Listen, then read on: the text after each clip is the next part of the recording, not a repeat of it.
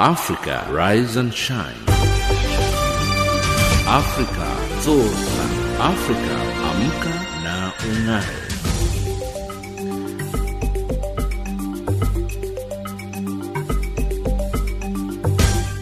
Good morning and a very warm welcome to Africa Rise and Shine. This is Channel Africa from an African perspective, coming to you live from Johannesburg in South Africa. We are on DSTV's Audio Bouquet channel 802 and on www.channelafrica.co.za. I'm Lulu Gabu, in studio with Ann Musa, Tabiso Lohoko and Figile Lingwati.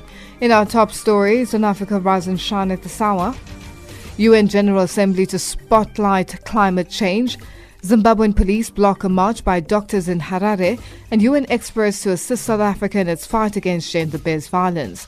In economics news, Zimbabwe's central bank hikes its main interest rate. And in sports news, India beats South Africa in the second T20 Cricket International. But first up, the news with Ann Musa.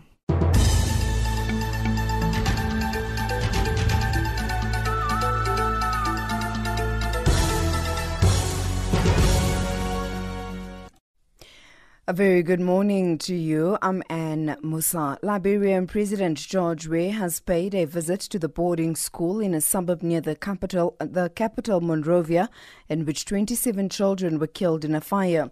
Weah says the cause of the blaze is still unknown. However, police say the blaze was caused by an electrical issue and that further investigations are ongoing.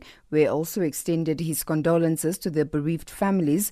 The kids were reportedly learning the Quran when the fire broke out. The United Nations Secretary General has added his voice to ask for the lifting of all international sanctions on Sudan following the formation of a civilian-led transitional government. This follows similar calls from the African members of the Security Council and a communique from the African Union's Peace and Security Council that the African country also be removed from the United States list of countries sponsoring terrorism. UN Chief Antonio Guterres. Sudan is a matter of great hope for us. I believe that what was possible in the dialogue in Sudan demonstrates that all political conflicts can be solved by dialogue when there is political will for that. And this should be a lesson for everywhere else in the world. It is time now for the international community to support Sudan. Sudan is in a very dire economic situation, in a very dramatic economic situation. I hope that all the restrictions that exist about Sudan, namely the classification as a country that supports terrorism and sanctions, will be quickly removed. Former DRC Health Minister Oli Ilunga has been placed under house arrest after a day of hearings at the Kinshasa prosecutor's office. He's charged with embezzlement of more than $4 million intended to fight the second deadliest Ebola epidemic in the Democratic Republic of Congo since 2018. The 59-year-old was arrested on Saturday by police and is accused of trying to flee the country. He has been under a ban to leave the national territory since last August. Ilunga has rejected all the charges. South Africa's President Cyril Ramaphosa says the Constitutional Court ruling that confirms that spanking a child at home is unconstitutional will further assist in combating the abuse of children. Ramaphosa had called a joint sitting of Parliament to discuss violence against women and children. The President says the many forms of child abuse must be fought on all levels. The Constitutional Court has handed down an extremely significant judgment. When we talk about violence against children, we focus on sexual abuse, but the battering of children is a very serious problem that must also get sufficient attention. Children do need and must be protected from all forms of violence, whether it is in the home, in the streets, or in the schools.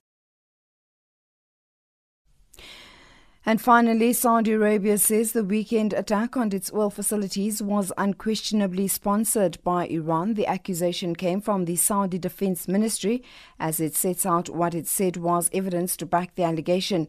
Iran has denied any involvement and warned it would retaliate against any military response, the BBC's Alan Johnston reports. The Defence Ministry spokesman put on display the battered and crumpled remains of drones and cruise missiles that were used in the attack. He said they were Iranian-made. He said it wasn't yet possible to pinpoint their launch sites, but he showed film of the strike that he said revealed it came from the north rather than from Yemen in the south.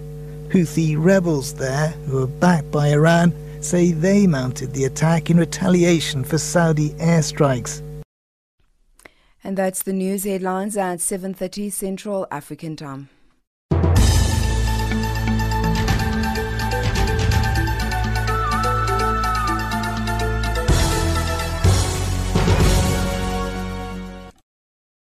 Follow Channel Africa on these social media platforms. On Facebook, Channel Africa 1. On Twitter, @Channel Africa 1. And YouTube on Channel Africa Radio. Our website, www.channelafrica.co.za. Channel Africa, from an African perspective.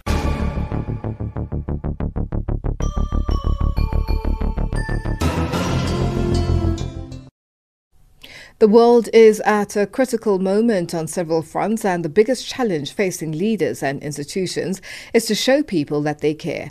So says the United Nations Secretary General, who was speaking to the media in New York ahead of the start of the annual General Assembly high-level segment of the global organization next week.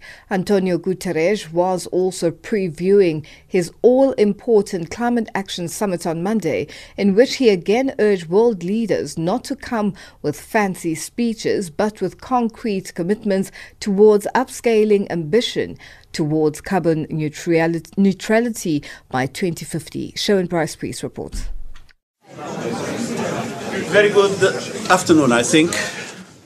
The top agenda item for Antonio Guterres is climate change, and he believes High Level Week should be mobilized to respond to people's anxieties with answers. I see the high level as an excellent opportunity, High Level Week as an excellent opportunity to showcase the United Nations as a center for solutions and the driver for meaningful positive change in people's lives.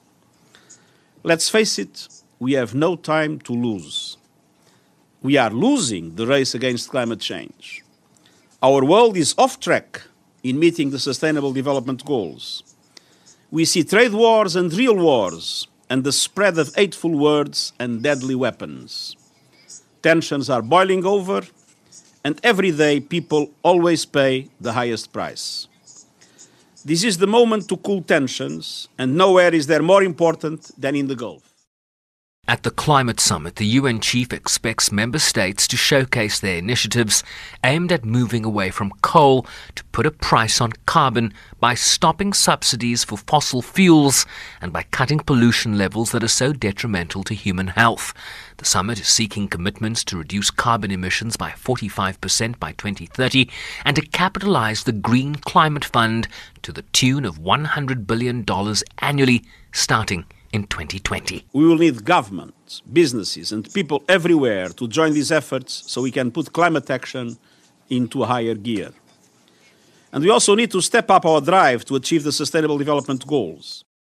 And with so many world leaders heading to New York, a time to advance diplomacy for peace, just as the United States is accusing Iran of an act of war after the attack claimed by rebels fighting in Yemen on oil infrastructure in Saudi Arabia. That I strongly condemned this attack.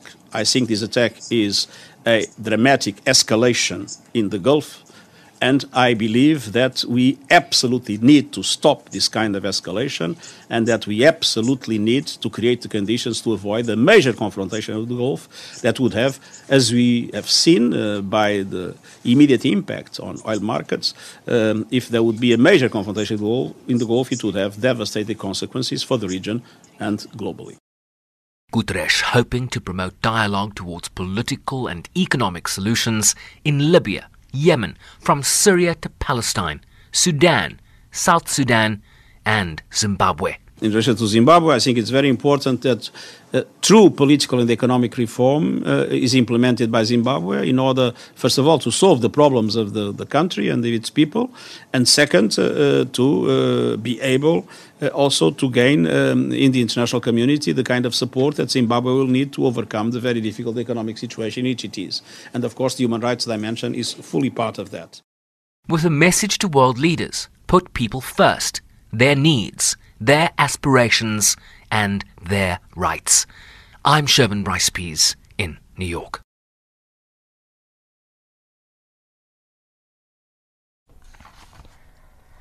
Executive Director for United Nations Women Phumzile Mlambo-Ngcuka says she has assembled a team of experts to assist the South African government in their fight against the scourge of violence on women and children. She says she's pleased with President Cyril Ramaphosa's action plan, where 1.1 billion rand has been allocated for the plan. Noma Bolani reports from New York. Phumzile Mlambo-Ngcuka, the Executive Director of UN Women, says she's pleased with the South African government's response to the scourge of violence on women and children.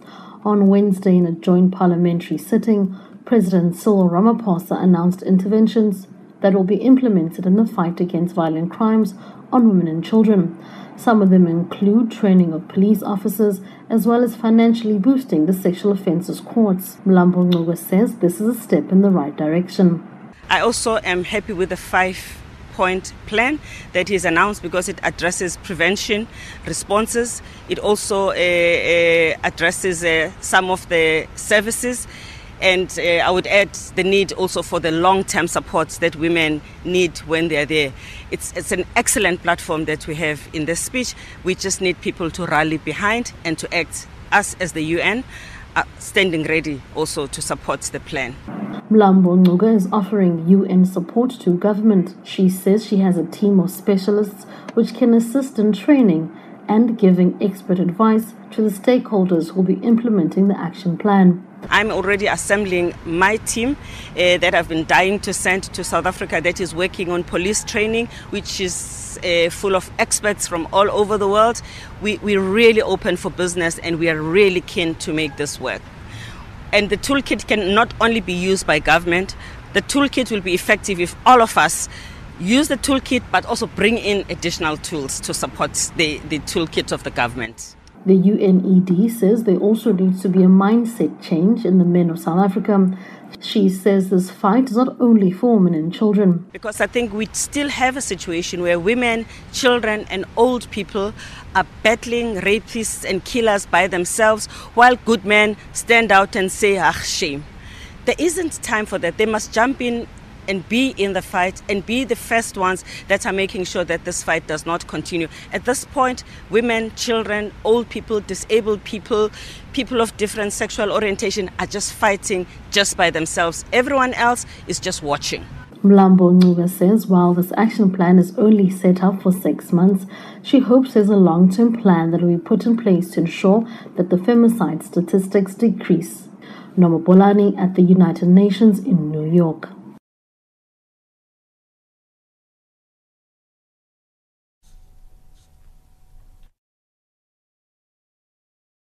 I am an African. I owe my being to the hills and the valleys, the mountains and the glades, the rivers, the deserts, the trees, the flowers, the seas, and the ever-changing seasons that define the face of our native land.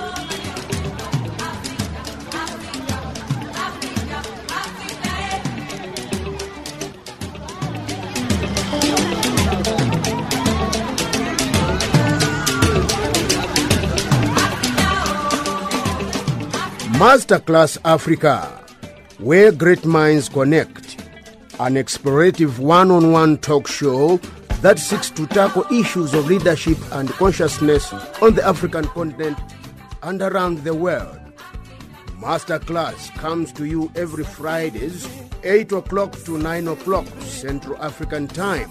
Channel Africa, bringing you the African perspective.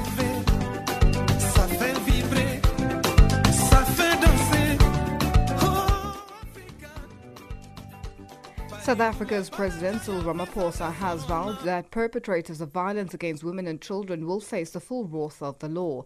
Ramaphosa addressed a joint sitting of Parliament to share government's response to the scourge of violence against women and children. This is the first time that the President has requested a special joint sitting to address Parliament. Celine Merrington reports. President Cyril Ramaphosa addressed both houses of Parliament. There is a dark and heavy shadow across our land. The women and the children of this great country are under siege. There is a very violent and brutal war that is underway against the women of South Africa. Among the interventions by government, 1.1 billion rand will be reallocated to comprehensively combat the scourge. Ramaphosa says government will bring legislative proposals to Parliament. Abusers, rapists and murderers must know that they will be caught and that they will face the full might and the consequences of the law for the actions that they perpetrate. We affirm our position that the state should oppose bail for suspects charged with the rape and murder of women and children, and that those who are found guilty of such crimes should not be eligible for parole. And if sentenced to a life sentence, this must just mean what it is: life in prison. And the criminal justice system will also be strengthened. This is to ensure that justice indeed is served, perpetrators are held to account, survivors do not suffer secondary victimization, and the law acts as a deterrent. We will therefore be directing resources to improve the functioning of sexual offences courts, the Tutuzela care centres, and the family violence and child protection and sexual investigation units of the South African Police Service.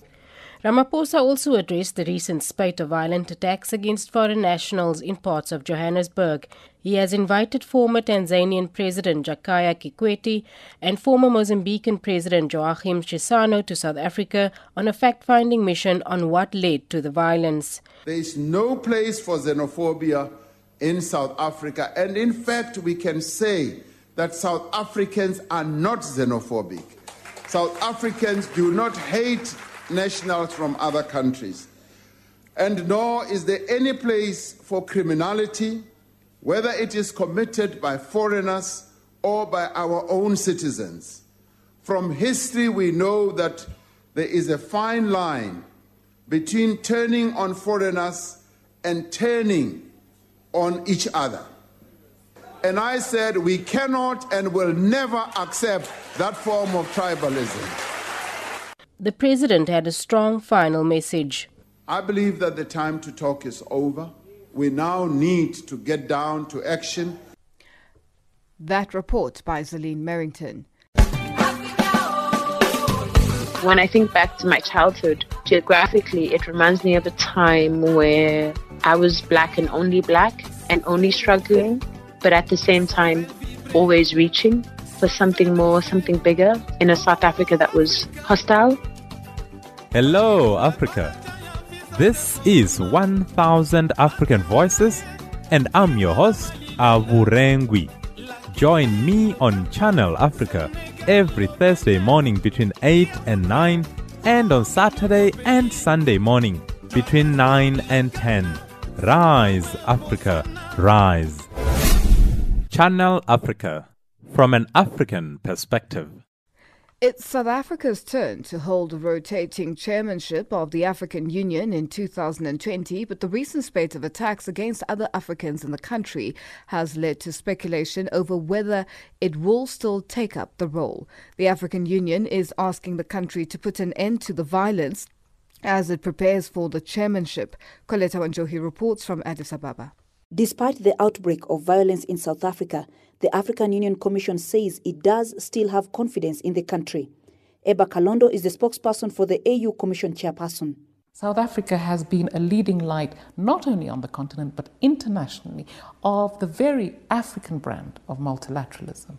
We cannot let that go, not even when things are going wrong, and probably especially when we are having uncomfortable moments.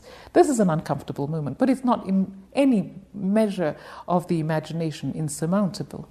The African Union Commission stands ready, now as ever before, to support the South African government and its people as they themselves find the solution to be able to have these difficult but important conversations about how do we live together. Mohamed Diata, a researcher at the Institute for Security Studies, says a country has never been stripped off of the chairmanship before. I don't think that there is any consideration or thoughts to that extent. The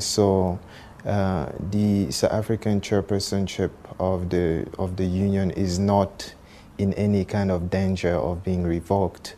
However, I must say that there was an uproar, or there has been an uproar about the attacks that we've seen in South Africa recently.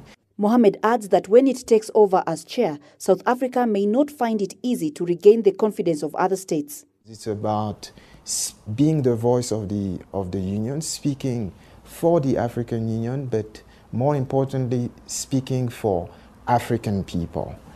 And obviously, if you've seen what has happened in South Africa and the reactions across the continent, then one would doubt that South Africa would have the legitimacy to represent people that are seeing South Africa as not welcoming, or not, in this case, at this point at least, representative of any African citizen. To redeem its image, the South African government must send out a clear message condemning the attacks. AU member states say they were disappointed with South Africa's response to previous wave of attacks since 2008. They want the country to take more decisive actions this time round. Colette Wanjohi, Addis Ababa, Ethiopia. A line of baton-wielding police on Wednesday stopped a march by Zimbabwean doctors protesting the alleged abduction of a union leader as fears grew about government repression and about his fate. The Zimbabwean Hospital Doctors Association has said its president, Peter Magombei, was seized last Saturday after calling for a pay strike, and members say they will not return to work until he is found. Simon Machema reports from Harare. Zimbabwean police on Wednesday blocked doctors from marching in Harare in solidarity with their colleague who has been missing since Saturday. Police clad in anti-riot gear with baton sticks and tear gas canisters created a human barricade along the way doctors intended to use to Parliament. Zimbabwe Hospital Doctors Association led the march demanding the return or release of Dr. Peter Magombei, leader of the association.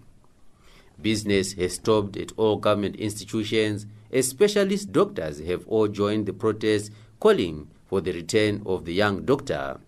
No Peter, no work is the motto doctors are using in a bid to compel government to either release the doctor or help locate him. Channel Africa spoke to ZHDA spokesperson Dr. Lenmo Shoti, who explained what transpired at the hospital. So we were marching to the parliament. We have a petition from our senior consultants, so they wanted to hand it to parliament. Okay. So the police are saying we are supposed to give a notification 7 days before marching. Okay. So now we are saying we can't give a notification 7 days before. In times like this, our colleague is missing. We don't know where he is. So this is like an agent thing. They are blocking our way. So we send some of our guys to Central Police so that they may try to negotiate. So that's where they are now. So we are waiting for feedback from them. According to Lenmo Shoti, the missing doctor was simply playing a leading role as the leader of an association. However, unknown silence were threatening Peter even during salary negotiations, giving rise to the belief state security was responsible for his abduction. He was also being threatened. Actually, these threats came when they were in a meeting negotiating for salaries. The nurses and the doctors, Magombei, our guy, the leaders of the doctors and the leaders of the nurses, they turned down the offer. And then Peter actually received a threat in that meeting when he was sitting next to the nurse, and he showed him, like they were being told to accept what we are being offered. Okay, if you don't accept, you'll be killed. Human rights lawyer Doug Coulthard tried in vain to negotiate with the police bosses. to allow the doctors to march, but they did not move. Out of frustration that medical professionals are exempted from notifying police of their intention to protest, he castigated the police for their unlawful behavior. In short, there was a meeting which took place. The police officers agreed that the doctors are exempt in terms of POSA. We even agreed on a route to proceed with. But then subsequently on our way here, they then called me to say now they've changed the goalposts, and they're saying now only a group of 10 can proceed. The others must remain here. So this we consider to be a violation of the rights of doctors who are wanting to exercise their rights. Again, to speak out against another violation of rights, but the doctors don't want to have a confrontation with. Meanwhile, Zimbabwean teachers have joined the doctors to express their dismay by staying away from work. From Friday, teachers who constitute the majority of government workers will conduct prayers for the safety of the missing doctor until he is found. President of the Progressive Teachers Union of Zimbabwe, PTUZ, Raymond Majongwe said. And we are not running away from our jobs. We love our jobs so much, but we are simply saying now is the time to share the pain and the belief that Dr. Magombe will be found alive. So on Friday, we are saying to all teachers, take time to pray. Take time, stay at home and pray for the safe return of Dr. Magombe. And this is the point. The reason why R2s and PTUZs are coming together is not by accident. We are here because we believe in the cause that workers must be united. And this is the simple clarion position that we are sending to government, that we expect our government to be honorable, to be sensible and honest and fair with its citizens. In Harare, Zimbabwe, for Channel Africa, this is Simon Muchemwa. Senior TISO Black Star Group journalist Ranjani Munsami has denied allegations leveled against her at the State Capture Commission in Johannesburg on Wednesday. On his second day of testimony, senior Hawks investigator Kobus Rolofse said that an amount of over 140,000 rands from the Crime Intelligence Slush Fund was allegedly paid into a Westbank car finance account to settle a vehicle registered in Munsami's name in 2008 when she was self-employed. Rolofse was the lead investigator and the head of the unit, Richard Mdluli's criminal trial, which led him to the discovery of the looting of the Secret Service account. Nomalizo Mandela reports. Kobus Rolofse told the inquiry that he had learned of the alleged payments while investigating claims of corruption involving crime intelligence officers in a Centurion-based vehicle dealership, Atlantis Motors. Ranjani Munsami has since denied the allegations, saying through a statement that she's working with her lawyers to draft a response to the allegations for the commission, with whom she's cooperating fully. Rolofse testified that Jan Venter from Atlantis Motors said he was told to make the payment. An amount of 143,621.78 cents. It was paid from the Atlantis Motors business account to Westbank vehicle finance account in the settlement agreement of a vehicle registered in the name of Ms. Ranjani Munsami.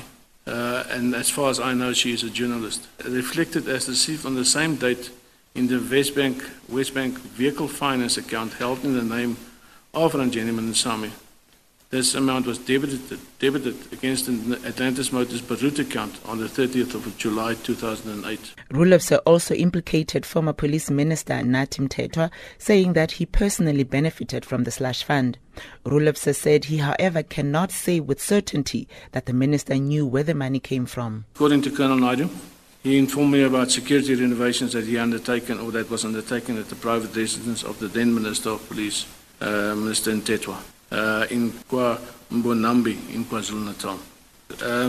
There was a assessment done on the 31st of May 2010 on the premises on the instruction of General Mdluli. Colonel Naidu submitted the claims to the value of 195,000 rand, 581.45 cents on 14 September 2010. So whether he actually knew where the money came from or not, that I will speculate if I say that. Rolofse told the commission that over 3 million rand of the slush fund was used to purchase vehicles for the unit's former head, Richard Mdluli.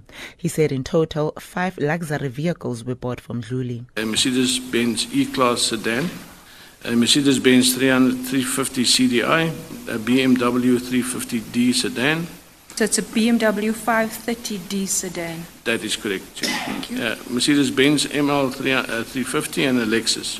The total value of those vehicles amounts to more than 3 million rand. Rulofse is expected to continue with his testimony on Thursday. Our headlines up next with Ann Musa.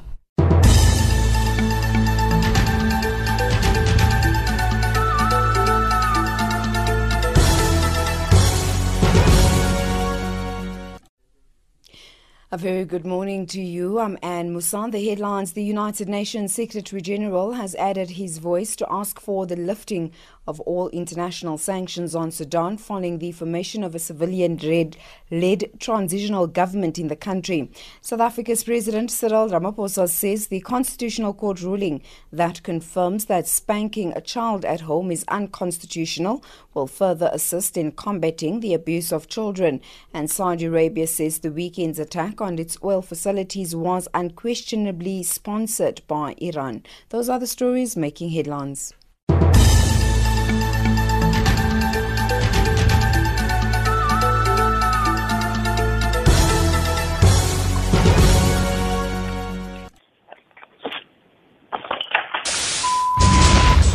Across the globe, every second, there's always a breaking story. Colton Joy for Channel Africa Radio in Ethiopia's capital, Addis Ababa. Reporting for Channel Africa, I am Hilda Kekeloa in Zambia. Our cutting-edge and hard-hitting journalism leaves no stone unturned, giving you the whole picture every time. George Muhango, Channel Africa, Blantyre. Reporting for Channel Africa, this is Moki Kinzeka in Yaoundé. From an African perspective, listen to Channel Africa in English, Kiswahili, French, Silozi, Portuguese, and Chinyanja, informing the world about Africa.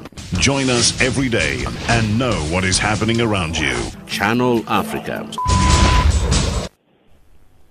It's 7:33 Central African time and you're listening to Africa Rise and Shine. We're coming to you live from Johannesburg in South Africa. Children living in poverty in South Africa are far less likely to attend an early childhood development or ECD program such as a preschool than their wealthier peers.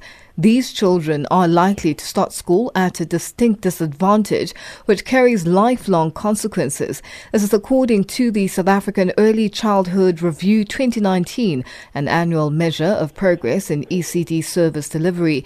To shed some light on this, we are now joined on the line by Dr. Colin Almele, Executive Director of the South African Early Childhood Review. Dr. Almele, good morning and thank you so much for joining us on Africa Rise and Shine. Good morning. Thank you for having me. Now, what exactly did this report find, and did most of the findings come as a surprise? The findings of the report don't come as a complete surprise. We've been doing this is the third edition of the report, and we see much of the same trends across the various indicators documented in the report across the 5 components of the essential package of ECD services. It's important to note that ECD includes nutrition, maternal and child health, early learning, parenting support, and social protection. I think how you started the conversation is, continues to be what we've found over the past few years, which is poorer children have far less opportunities for quality service delivery, and particularly access to early learning programs compared to their wealthier peers. And this is something which doesn't seem to be shifting. Now, what are the major barriers preventing children from accessing childhood development programs? In the case of early learning, there are a number of barriers. One is obviously cost, the cost of user fees. We know that the child support grant, for example, which is offered to poor households in South Africa, at a cost of 420 Rand per child per month, actually is below the food poverty line of around just over 500 rand a month. What this means is that, poor households have to make some very difficult choices around food, nutrition, school fees, clothing, etc. So having to make that choice, and that means choosing, do you pay user fees or do you purchase food and other essential items? At the same time, the South African government does provide a partial subsidy, but the report finds that only 12% of children under 6 in South Africa actually access this partial subsidy. So in most cases, the cost is a barrier, in addition to things like access, the availability of the services.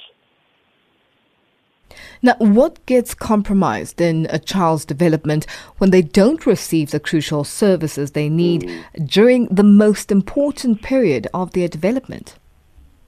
So I think when we think about the most important time of their development, we really have to think about the full time period from conception, so through pregnancy, until the child's 2 years old, which is, that's termed as the first 1,000 days, and then until the child is ready to go to school. During the first 1,000 days, if children don't, or if pregnant women and children don't get access to the right nutrition services, for example, we see that there's a high probability that they'll be stunted. In South Africa, we have quite a high rate of stunting. Around a quarter of children are stunted. That means that they are permanently on the back foot. And then even when they do get access to quality early learning services, that they aren't able to take full advantage, and that obviously leads on to how well they're able to take advantage of primary and secondary education. So the problem starts much earlier than just when the child's 2 or 3 years old, and has to go to some kind of early learning program. Now, is quality a major concern for poor children who do manage to access ECD programs? Yes, it is definitely a problem. Unfortunately, we don't have administrative and routine data on what is exactly happening across all the programs across South Africa. We estimate that there are probably about 30 to 40,000 ECD centers and different types of ECD programs in existence. In terms of quality, you need a safe space. You need resources. You need well-trained and remunerated practitioners, and all of those things obviously both come at a cost, both to the caregiver, but also to the state, whose mandate is to provide at least training, some kind of support, mentoring, supervision, curriculum, resourcing. And so, we don't necessarily know exactly what's going on in centers, but there's enough research to show that quality is certainly not at a high standard across the board, and it's mixed. What we also see in some recent studies is that quality can be you can achieve relatively high levels of quality and ensure children are developmentally on track for school by with relatively limited resources or inputs. These include having a high quality curriculum, that the practitioners are supported and mentored, that there's a system of collecting information that helps to make decisions around where the gaps are in these programs. And I think so it's not only a bad story, that there are lots of quite easy opportunities and a way forward for the sector and government. Were there any improvements in terms of ECD services documented in the report? So I think there has been an increase in the number of children aged 3 to 5 accessing group early learning programs, which is very good because that's coming at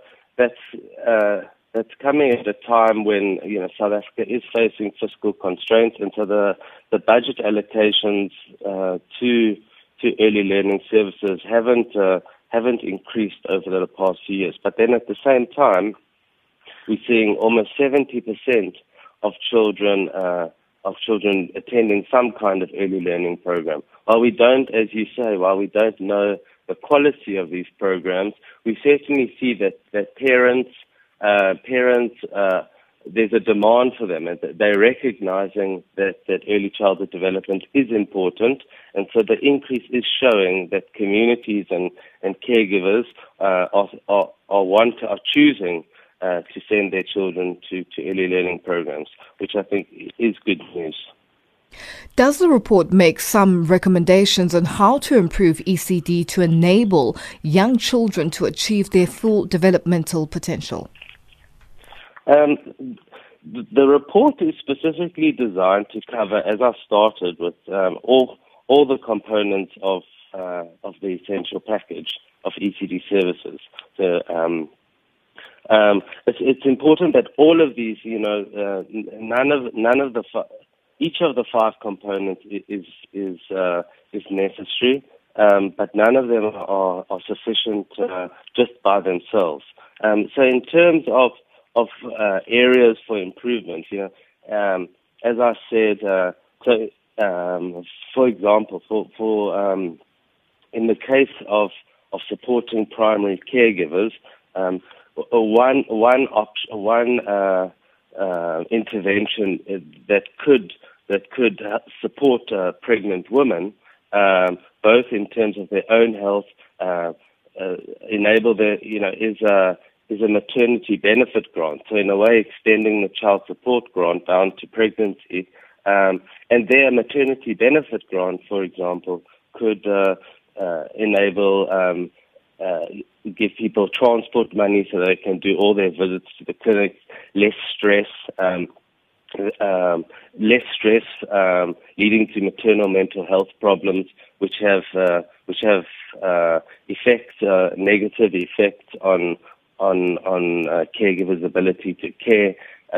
There have been studies that have shown that even pregnant women face hunger, and that obviously has an effect on the woman herself, but then also, for example, as I said, on stunting rates amongst young children.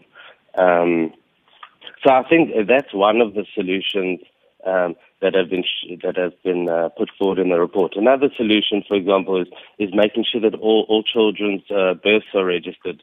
There are a number of health facilities around the country that the Department of Home Affairs does have a presence in for early birth registration.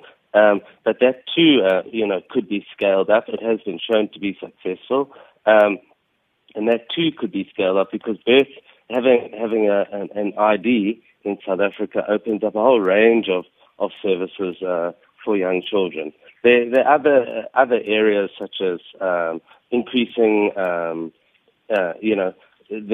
increasing the number of pregnant women coming much earlier for antenatal care, so you can identify issues early and intervene, for postnatal visits for children, ensuring that they get all their vaccines.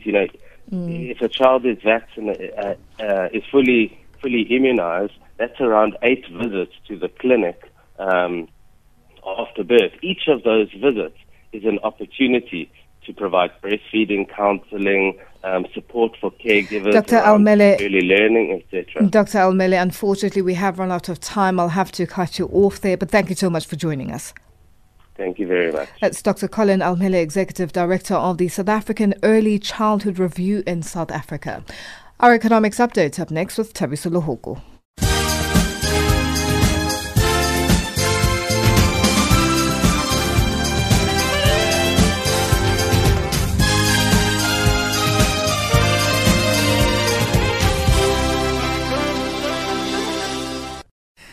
Thanks, Lulu, and good morning. Zimbabwe has confirmed that it will host the 6th Africa Regional Forum on Sustainable Development in February 2020. Social Welfare Minister Sikai Nzenza says Zimbabwe is proud to host the ARFSD. She says the forum is a great opportunity for the country to showcase itself and its transitional stabilization program, whose major focus is re-engagement following years of isolation, among other factors. Kenya's central bank governor Patrick Njoroge says Africa has embraced sound economic policies, and even the political class has started to appreciate the importance of such policies. Although some economies in the 54-nation continent have recorded some of the fastest economic growth rates in recent years, critics say some policies need to be changed to deepen the growth and make it inclusive. Governor Njoroge says good policies are good for the economy.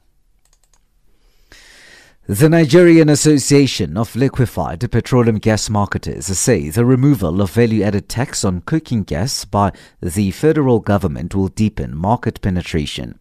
President of the Liquefied Gas Marketers, Nosa Ogieva Akunbo, said this at the association's governing council meeting earlier this week. Ogieva Akunbo says that the removal of VAT on the cooking gas supply to marketers by Nigerian liquefied natural gas will attract more investors and reduce importation into the country. Ghana and Ivory Coast are looking at introducing a cocoa producing ceiling to support global prices and discourage overproduction. The move comes after the West African nations, whose 2/3 of the world's cocoa, imposed a fixed living income differential or premium on $400 million a ton in July on all cocoa sales for the 2020-2021 season. Many cocoa buyers say the LID, which represents a major overhaul of how cocoa is priced globally, could lead to excess production and eventually to lower prices. Some 25 international and local speakers will converge in Johannesburg, South Africa, mid-October for a Singularity EU South Africa Summit 2019. The summit will seek to explore the use of technology to address the most pressing issues facing the African continent. Now in its third year, the event aims to further Singularity's mission to increase the accessibility of new technologies and help future-proof Africa by bringing thought leaders from around the world together to share their experience. The US dollar is trading at 358.51 Nigerian naira, 1071 Botswana pula, 102.76 Kenyan shilling, and 1314 Zambian kwacha. In BRICS currencies, $1 US will cost you 48 Brazilian real, 64.30 Russian ruble, 71.14 Indian rupee, 78 Chinese yuan, and 14.66 to the South African rand. The US dollar is also trading at 80 pence to the British pound and at 90 cents to the euro. Looking at commodities, gold $1,494, platinum $929 per ounce, Brent crude oil $63.67 a barrel. From an African perspective, this remains your favorite channel.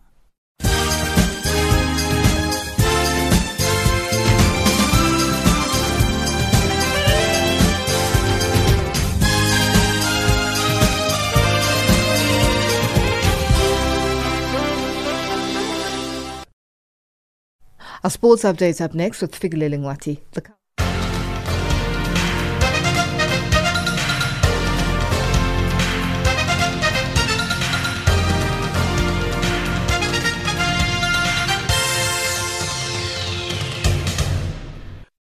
First up in our sports update, let's start off with cricket news. Virat Kohli and David Miller both took spectacular one-handed catches that were totally sensational in the second T20 international match between the Standard Bank Proteas and India at Mohali on Wednesday.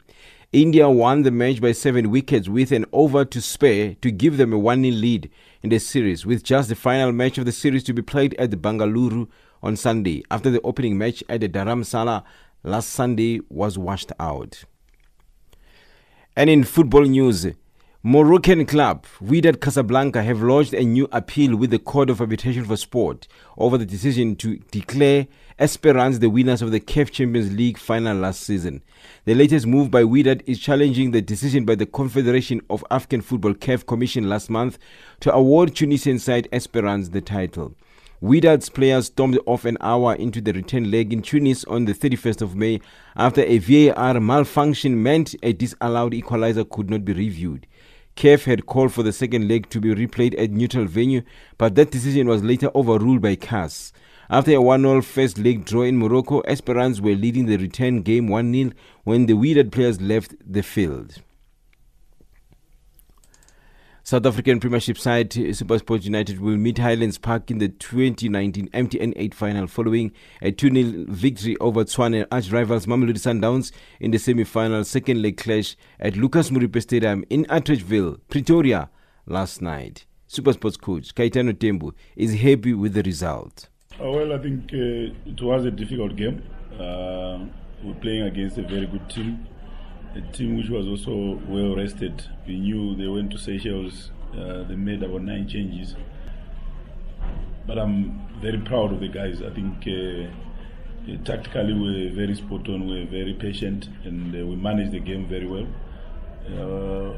When we needed to press, we did that. When we needed to be compact and drop off a little bit, we did that. When we needed to, catch them on transition, we did that. And we scored 2 good goals as well.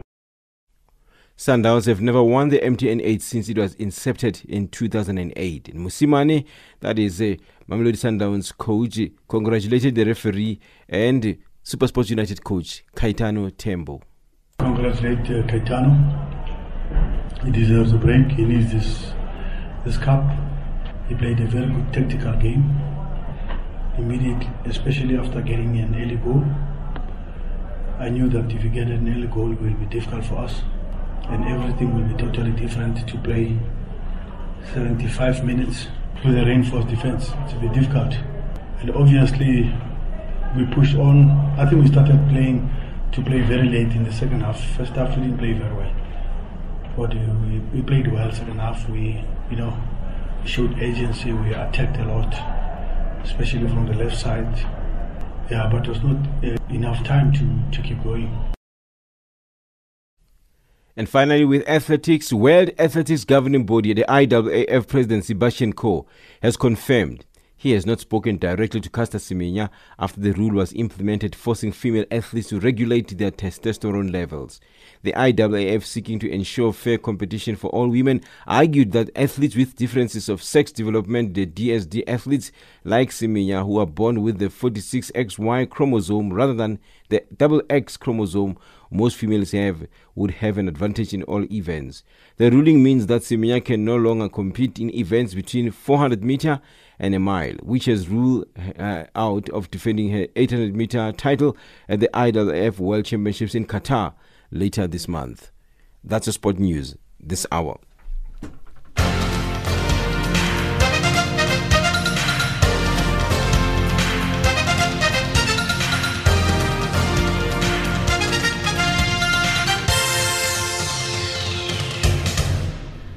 Africa, rise and shine.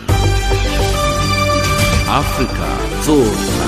Africa, amka na ung'are.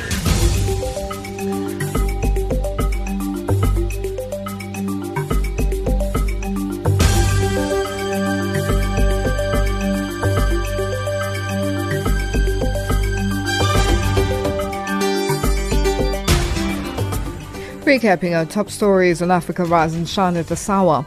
UN General Assembly to spotlight climate change. Zimbabwean police block a march by doctors in Harare. and UN experts to assist South Africa in its fight against gender-based violence. That wraps up Africa Rise and Shine today. For myself, Lulu Gabu, producers Pumuto Ramagaza and Tuto Ngubeni, technical producer Mario Edwards and the rest of the team, thank you for joining us. For comments about our show, send us an email at info@channelafrica.org or tweet us at Rise Shine Africa. Taking us to the top of the hour for the news is Yvonne Chaka Chaka with a track titled Motherland.